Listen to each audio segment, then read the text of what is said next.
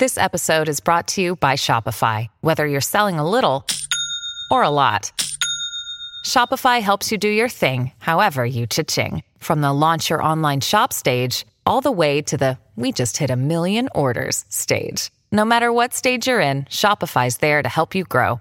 Sign up for a $1 per month trial period at shopify.com/special offer, all lowercase. That's shopify.com/special offer.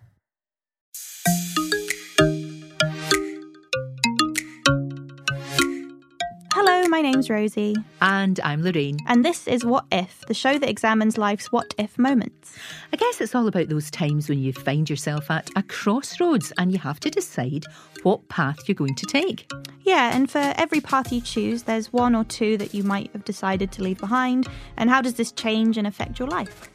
Yeah, because we've all had those moments, haven't we? Well, in this podcast, we'll be walking that unbeaten path with an incredible lineup of celebrity guests, asking them that all-important question, what if? Today we're joined by Cat Deeley, who we both remember from the early days of SMTV, with Ant and Dec, of course, but she's also presented lots of shows like Stars in Their Eyes, and she also did So You Think You Can Dance in the US. Cat, it is great to talk to you. Thank you so much for joining us. We're very happy, aren't we? Very happy. Oh, it's been so long, Rosie. I know. Well, I can't. You were so little before. My mum's telling me the story of when I met you. I can't remember it at all. You can't. Was it SMTV? Terrible? It was. It was on SMTV, and I remember your mum came on. And she was always brilliant and always up for such a laugh and really taking the mickey out of herself. Always. She was brilliant. And you came and you'd made, and I really distinctly remember it, you'd made, I don't know what it was supposed to be, but it was like a box with 2 balloons attached to it.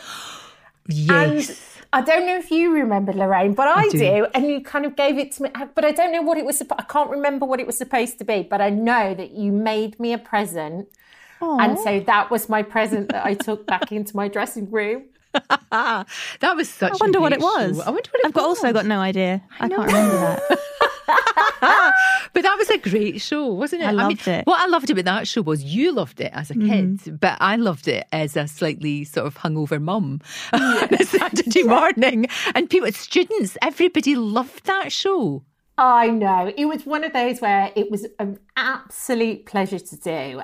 Remember, though, not everybody loved it to begin with. Like, nobody was watching us. We were absolutely rubbish. We were so awful. We didn't know what the show was. We didn't know what it was supposed to be. We didn't know who the audience were that we were supposed to be talking to. We were a bit too cool for school, or trying to be. And what we did was we kind of then found our audience on all those different levels. You're absolutely right, Lorraine. It's like mums and dads, kids, students, and we just kind of, the writers were brilliant who worked on it. So they'd write in a way almost a bit like a Disney movie where it hits on all those different levels and anybody can watch it. And then it kind of got a bit of steam power behind it, and we got better and the show got better. We understood who the audience were. And then all of a sudden we were just having the best time. You could tell. You could absolutely tell. I mean, it was like there you were with your naughty little brothers. You know, those two. Just fooling around. You know what? It is so funny, actually, because after I'd done, they punked me the other day on Saturday Night Takeaway. So my kids did not like it at all. Milo and James hated it. Because they didn't quite understand what was going on. And the next day, after the Saturday night where I'd been on Saturday Night Takeaway, I went into Milo in the morning. They always call me in the morning. And I went through and Milo woke up and he opened his eyes and he said, "Mum, why were your brothers trying to set fire to you?" Oh. And I said, hold on. Firstly, Milo, they are not my brothers and I'm absolutely fine. He said, "But Mum, did you save the koala? Did you save the koala? The koala didn't burn, did he?" Oh, and I said, no. And so I texted them and said, "You do know you're going to be paying for my kids' therapy. When he's in therapy years and years later, you guys are paying for it."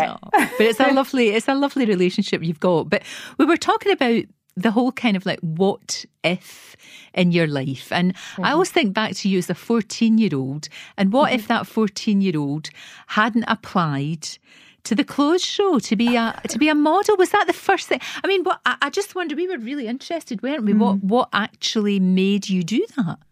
I actually didn't. So what happened was I was obsessed with clothes ever since I was a little girl.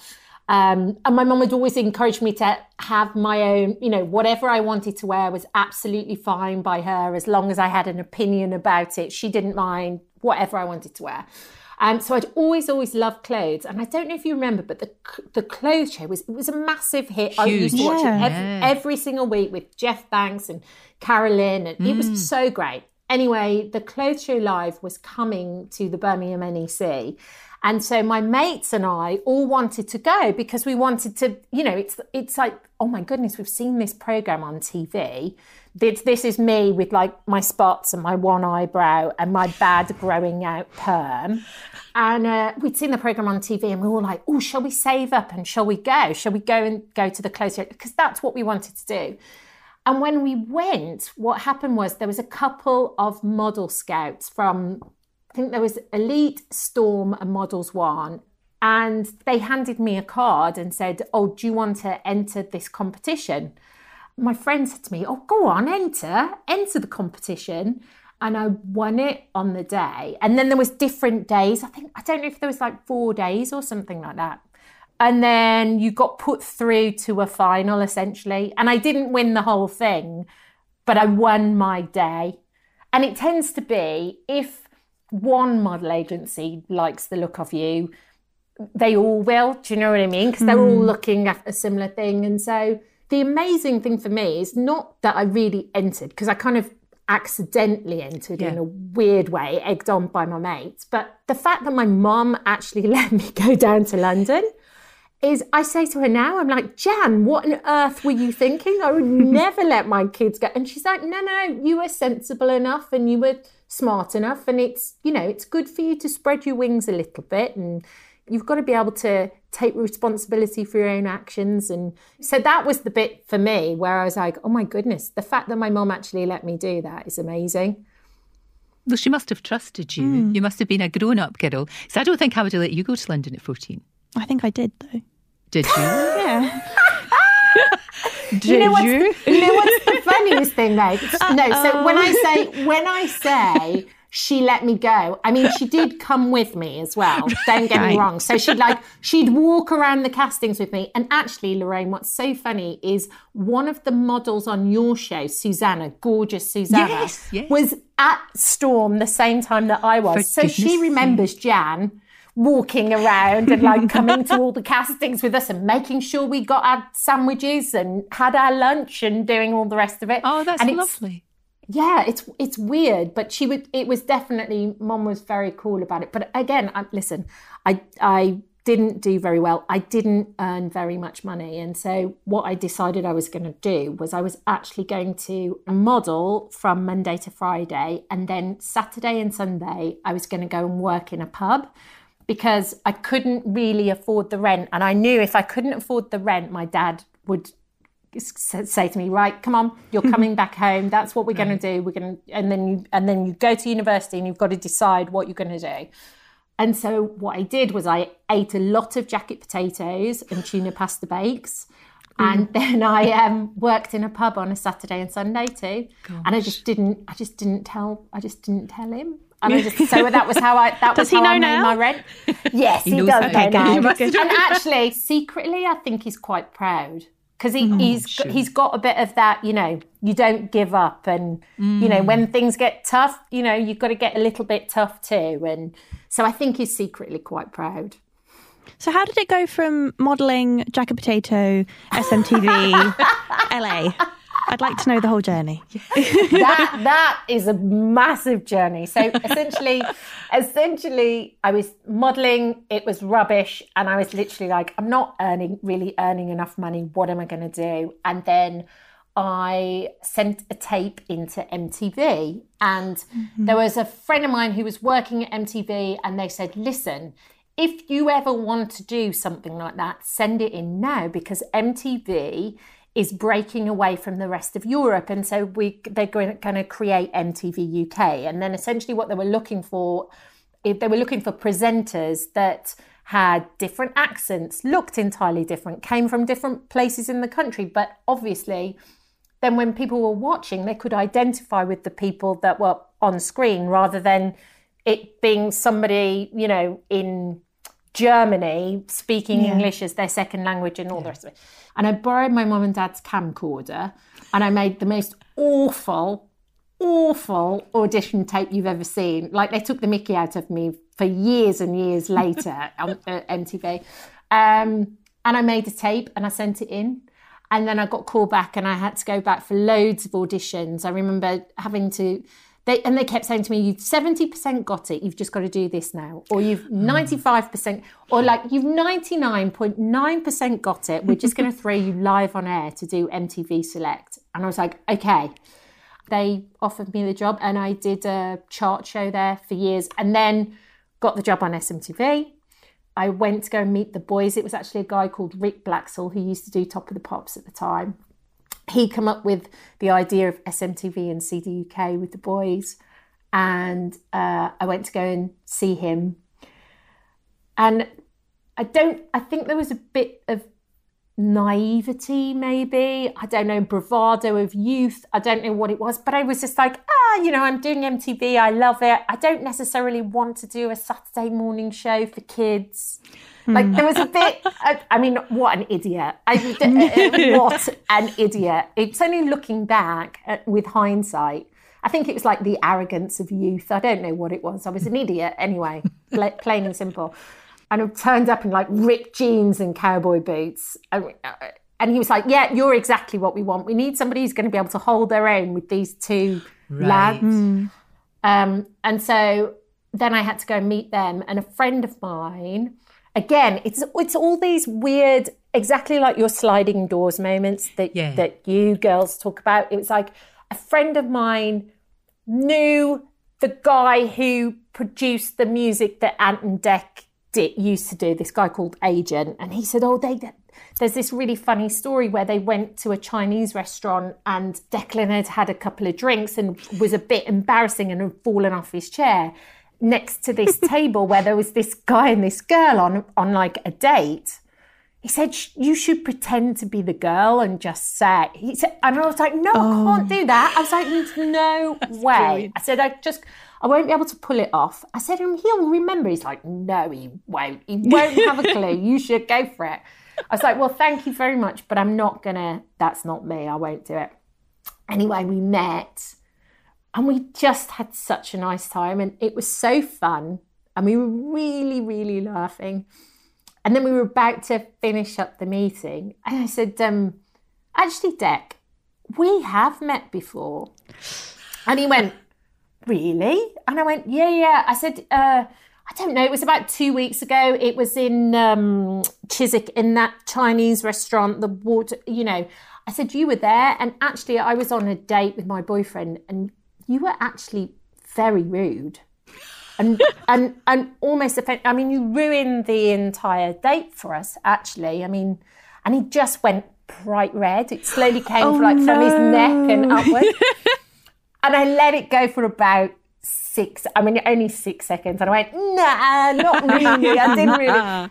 And Ant laughed so much, like he was crying with laughter. And then from what they've told me, they jumped in the car and said, right, yeah, we don't want to see anybody else. She's got... Oh, fantastic. You just hit it off. It's funny that that's never really happened again. There's nothing like it just now. There isn't anything like it. It's all got very niche, hasn't it? Yeah, I sort of wonder why that is. I don't know because it really worked. Yeah. Really worked at the time.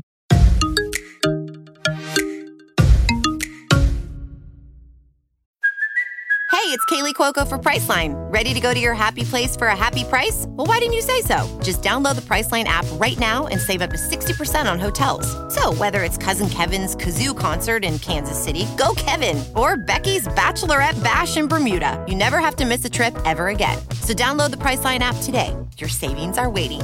Go to your happy place for a happy price. Go to your happy price, Priceline.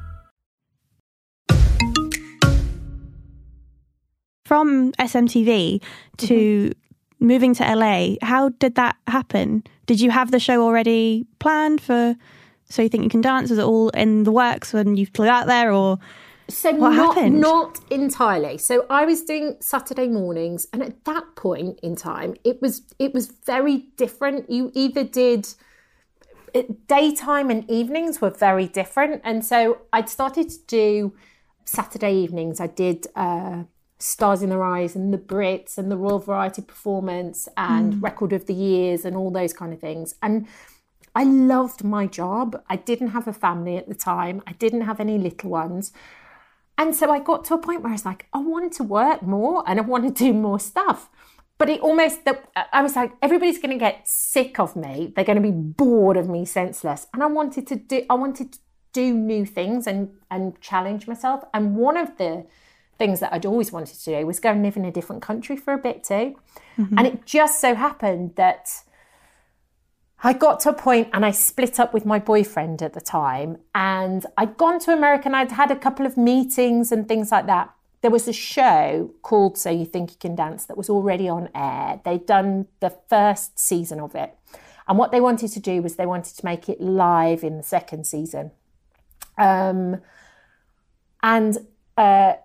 Nasty Nigel from... Oh, gosh, I remember Nasty Nigel. Yeah, was doing the show, was producing So You Think You Can Dance. And him and Simon Fuller of Spice Girls fame had come up with the idea. And so they'd come up with the idea together. So I had to go and meet the head of Fox, a guy called Mike Darnell. And I had to go over and I had to go in. And I also wanted to go and see the show myself too and see how it worked and if I'd be the right fit, essentially, because if you're not the right fit, it's never going to work anyway, no matter how much you'd like to do it. So I went and saw it and I loved every little bit of it. I couldn't believe how the dancers were so talented, and it was such an entertainment show, and the American audience were all super excited and geared up. Like, we used to have to tell them to sit down, not to stand up. We didn't used to have to get them to cheer. We'd have to get them to sit down. And so then I met Mike Darnell, and that was it, really. He said, yeah, okay, if Nigel and Jeff think you're the right person for the job, let's do it. And they just left me alone. And kind of in a similar way, actually, I kind of grew on the audience, I think, a little bit. They thought I was a bit bonkers and a bit of an English eccentric. And I used to dress myself, so I didn't have a stylist or anything. And because the dancers would be like, they'd come out as angels and devils or matadors or aliens or whatever it was, and you could really push the boat out a little bit. So I'd come out in these kind of crazy outfits, but brilliant. They were all like just different facets of my personality, essentially. It was so fun. And I know that they just thought, oh my Lord, who is this bonkers girl? And I just grew on them. Oh, I loved it. I loved that show. What differences did you find working in the UK and the US in like live shows? The country is so big. I mean, for us, so we were doing auditions at the time. And as I said, it was before the dawn of social media and before people were putting up videos of themselves dancing or singing or anything like that on YouTube or whatever it was. So we would have to travel around the country to actually go and find people. It was really, it seems now really incredibly old-fashioned, because dancers would turn up and they'd be outside the theatre from 5 o'clock in the morning. It was very Kids from Fame. And they'd be freezing and stuff. And then I'd go down the line and meet them and get in their sleeping bags and eat their breakfast and all different. They'd show me some dance moves. You suddenly realise how big the country is and how vast it is. And obviously that means then you would then have a very large talent pool, essentially, you know, just because the population is so much bigger than here. But they're also incredibly positive. Americans are very, very positive. I mean, and some of the dancers, I've seen people dance on broken ankles and split feet, and they just give it their all and go for it. And I feel as though the American dream is very alive and kicking, you know. I feel like you can come from anywhere, but if you have a talent and a passion and you're prepared to work hard and, you know, take the knocks when they come, you can absolutely find your way. And I think because it was before social media, would you have known if they'd be any good or not when they would come on stage? You know what? It's so funny. Not at first. I couldn't tell it at first. But by the time we got to season 16, which was the last one we did, 100%. You can tell within the first 4 seconds. Or it's this weird thing that you have. And when I did we used to call it doing the line. Well, we actually called it Monkey Girl because I just jumped around and goofed off, basically, essentially is what I did before you knew who anybody was or their backgrounds. And there would always be people in the line, and it wasn't about being the most handsome or being the most beautiful or the tallest or the thinnest or the short. It wasn't that. Some people just have this very special, it's like fairy dust has been sprinkled on them, and they've got charisma, and there's just something special about them, and they kind of their faces kind of float out from everybody else. And it was always that moment where I'd be like, oh, I really hope they can dance. And also there you are in America having a great time. What if, though, your now husband had not been the most romantic man in the world and had not taken a flight from Ireland to America to take you out for lunch? Come on. I mean, that is really lovely, isn't it? Yeah. And what was so lovely about it was nobody really does it anymore. So not only was the gesture itself, you're right, incredibly romantic and all of it, but it also swept me off my feet in terms of it's difficult enough to get someone to text you back half the time, let alone fly across the Atlantic, you know what? So it was the combination of both, and also because I did not expect him to do it either, because he was in a pub in Ireland when I spoke to him and told him where I was going for lunch. And so it was about 2:00 in the morning or 3. They were having a lock-in in the local pub in Ireland. And he'd always phone me on my birthday, and so he did. And I said, I'm having lunch at the Beverly Hills Hotel. And he said, what time are you doing it? And I said, about, we're having like 2:00, something like that. And he said, okay, well, I'll see you there. And I was like, yeah, sure you will. Yeah, sure you will. And he went home and set his alarm for 5, drove to Belfast Airport, went from Belfast to London, then hopped on the 9:30 BA flight, which gets in, I think about 2:00 or something like that, got in a cab with hand luggage, told the cabbie on the way to the Beverly Hills Hotel, this is what I'm doing. Got there, the cabbie said, do you want me to wait just in case? This doesn't go like in the Richard Curtis way you're hoping it's going to go. And he said, no, I'm fine. And he dropped his bag with concierge and walked in. And I fell off my seat. Wow. And that was it. He stayed for like 10 days or whatever. Didn't go home anyway. No, of course he didn't. When did you first meet him? Years ago. We met working on Fame Academy. So there was a show called Fame Academy. And when I was doing SMTV, that would go out live so I'd rehearse on Friday, then jump on a bike, go to Pinewood, do the live show with Paddy, write my cards going back in the car from Pinewood for CDK, because we didn't have an auto cue at that point. I mean, Nigel let us stay on air, but we certainly weren't having auto cues. There's no way. We'd have an idiot board at best. And so I'd write my cards, and then I'd get up at 4:30 on the Saturday to do that. Wow. So that was where and we worked together. And he was always very charming and very sweet, but it was always like either I got a boyfriend or he got a girlfriend, or there was always something going on, you know, just again, exactly, you know, like it's right place, right time too. Yeah. Completely the stars aligned. Of course they did. Yeah.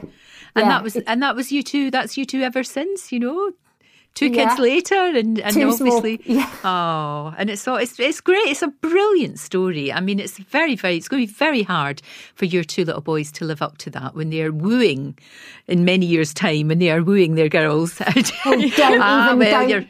Don't make me think about it, Lorraine. I'm not entirely sure I'm ready for it. No.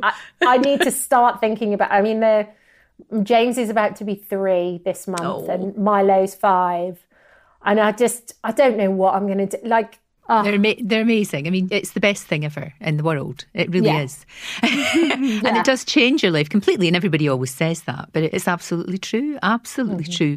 So now, is home the UK or the US? Or are you just going to be toddling backwards and forwards? Or what do you think? Well, it's one of those weird things where we thought we were all on track, obviously, pre-global pandemic. Indeed, yes. Because everything suddenly changes. So we don't know, but essentially we're renting a house at the moment because we wanted Milo to get into school and get comfortable as quickly as possible. So we just rented somewhere because we couldn't find anywhere to buy. And so we need to buy a house and we need to sort ourselves out. But listen, as long as we're all happy and healthy and together and everybody's okay, I'm good with that. Yeah, just to make it right. And whatever, I mean, for you as well, you've done so much, you've achieved so much, haven't you? And it's been extraordinary. I mean, when you look back at it, when you were telling me all these amazing stories and telling us all these incredible things. I want to hear about Michelle Obama. Oh, Michelle Obama. I nearly forgot about Michelle Obama. How did you nearly forget? Well, you nearly forgot too. I know. She's so cool. She's so cool. Oh my goodness. So her daughters are real fans of So You Think You Can Dance. So much so that sometimes when they've been doing press conferences or anything like that at the White House, it's been on in the background. So that they were both really big fans of the show. And then what Michelle did, I think very smartly, was she wanted to create almost a role for herself as First Lady. So she started the Let's Move campaign, and she wanted to get healthy eating into schools and all those, very important. Anyway, she wanted to do it via shows and personalities, so then she could reach as many people as she could and make the campaign as brilliant as she did. So she did, some of the dancers from our show learnt a routine with her. They went on to Ellen and they did the routine. And so then we were invited to go to the White House for the Easter egg roll, which is, it's like a tradition that they do. Don't get me wrong, there were also thousands of other people there too, Rosie. It wasn't just me and Mish chilling with, like, you know, having a chat about Beyonce over a cup of tea. There was lots of people, but she came and I interviewed her briefly. She knew every single one of the dancers' names. She learnt the routine with them. She did the entire routine. She was amazing. That is a First Lady. Yeah, absolutely, and would have been an amazing president actually in her own right, I would have thought. You never know. So too. I think there was definitely a moment where I just don't think she'd go back there again. But when she speaks, she's just so good. She's so good. That would be a really amazing story. You know what you said about some people are sprinkled with stardust, with a little bit of fairy dust. That's kind of, it's that charisma, isn't it? Just all eyes are on that person. But what a brilliant thing to happen, for goodness sake. Was that not one of those moments when you're sitting there thinking, is this actually happening to me? I'm at the White House.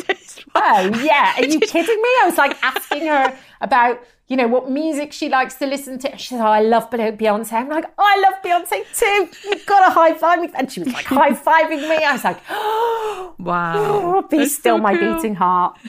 I love it. It's wonderful. Wonderful. Yeah. So we end each episode by getting guests to tell us their biggest fail, regret and win that they have. Ooh. Okay, fail. It was quite an epic one. When I say I'm clumsy, I'm the worst person known to man. And so I was doing Stars in Their Eyes.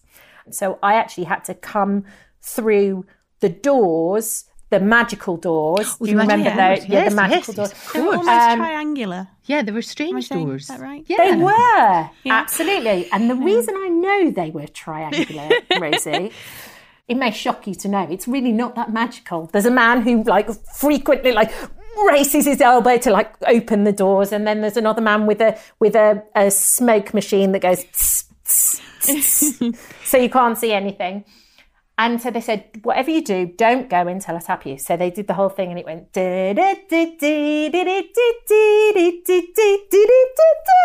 And they said, ladies and gentlemen, please welcome your host, Kat Deely. At which point I get the tap. Now, bear in mind, there's an audience at bank of 500 people out there as well, because they're ready to go.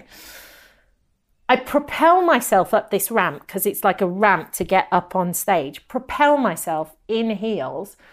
I managed to get my feet through the underside of the door, but the top of the door was still shut.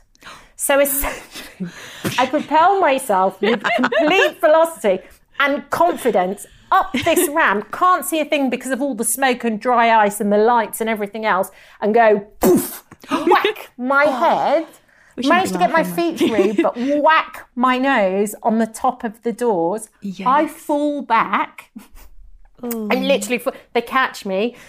They have to call for like health and safety. They call the medic. The medic's going, okay, follow my finger. What's your name? What's your birthday? And all the rest of it. The whole audience just went, ooh, bear in mind. And then they had to, because we were going live in 20 minutes, because that was the last rehearsal of the opening, they just had to patch up my nose with some powder so the blood kind of coagulated a bit quicker, and off I went with the biggest headache you've ever known. What a trooper. Wow. That's a pretty epic fail though, isn't it? But like, that's going. Fail. I know. So in a way that's a triumph. Yeah. I think. Definitely. Regret. Any regrets at all? The only one on a very light note was on CDUK, we once had Debbie Harry in the studio, and I love Debbie Harry. I mean, she's the cool. And I was 21 at the time, and my brother was turning 18, and so I was going to we'd never been to New York before, so I was going to take my brother, Max, to New York for his 18th birthday, and we were going there together, and we were just going to go and have an amazing, like, helicopter rides and all that kind of stuff. And Debbie Harry gave me her phone number for her to take us to some biker bars. And I never called her because I was too shy. And I was like, I can't. It's Debbie Harry. I can't do it. So that would be my one regret, because that's just silly. Yeah. That was just silly. Who wouldn't phone Debbie Harry in New York to take you to biker bars? I don't think I could have either. I'm with you. I probably would have been too shy. And then I think, she wouldn't know, she wouldn't remember, and it's probably not the right number, and I'd make all these things up in my head. Totally. Oh, jeez. But that could have been... What a weekend that would have been. Right, exactly. Who knows what may have happened? That is a real what if. What about your win? My win and my boys. Yeah. But they're my win. I can't believe how lucky I am to do something that I love so much and I enjoy so much work-wise, and then to have those guys too. They're the ultimate win. You don't get any better than that.